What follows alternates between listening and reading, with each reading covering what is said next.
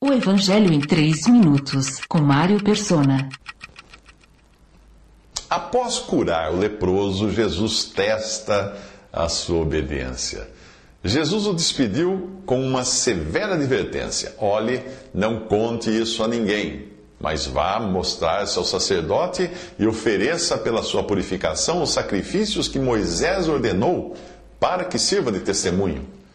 O homem deveria se apresentar ao sacerdote e oferecer os sacrifícios que a lei mosaica determinava àqueles que eram curados da lepra. Esta é a ordem das coisas também na nossa salvação. Jesus deve ser antes Salvador de uma pessoa, depois Senhor. Primeiro você é salvo pela graça, por meio da fé. Isto não vem de você, é dom de Deus, não por obras para que ninguém se glorie. Depois, Deus tem um propósito na sua vida, que é fazermos boas obras para as quais Deus preparou de antemão para que nós as praticássemos. Marcos 1, 43 e 44. Aquele homem, já curado, decidiu fazer sua própria vontade, ao invés de se sujeitar à ordem de Jesus. Ele saiu e começou a tornar público o fato, espalhando a notícia.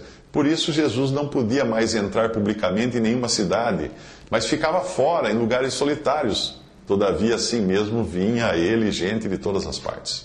Marcos 1, 45. Ao contrário dos pregadores de milagres da TV, Jesus nunca buscou fama. Ele veio no caráter de um servo humilde e sabia que as pessoas iriam querer transformá-lo em celebridade, não por ele ser quem era, o Filho de Deus vindo em carne, mas pelos benefícios que elas poderiam obter dele. Alguns anos mais tarde, enquanto estava em Jerusalém, na festa da Páscoa, muitos viram os sinais miraculosos que ele estava realizando e creram no seu nome. Mas Jesus não se confiava a eles, pois conhecia a todos. Não precisava que ninguém lhe desse testemunho a respeito do homem, pois ele bem sabia o que havia no homem. João 2, 23 a 25. Se a missão de Jesus fosse apenas curar, nós não teríamos mais hospitais. Estariam todos curados. Todavia, as curas e sinais eram apenas para mostrar suas credenciais de que ele era o Messias, o Jeová, autor da lei do Antigo Testamento, que tinha vindo em graça e verdade para salvar, antes de voltar no final como o justo e implacável juiz para condenar os perdidos. Antes de ser o libertador que todo judeu aguardava, um libertador poderoso, o Messias, ele teria de ser sacrificado como um cordeiro levado para o matadouro e como uma ovelha que diante de seus tosqueadores fica calada.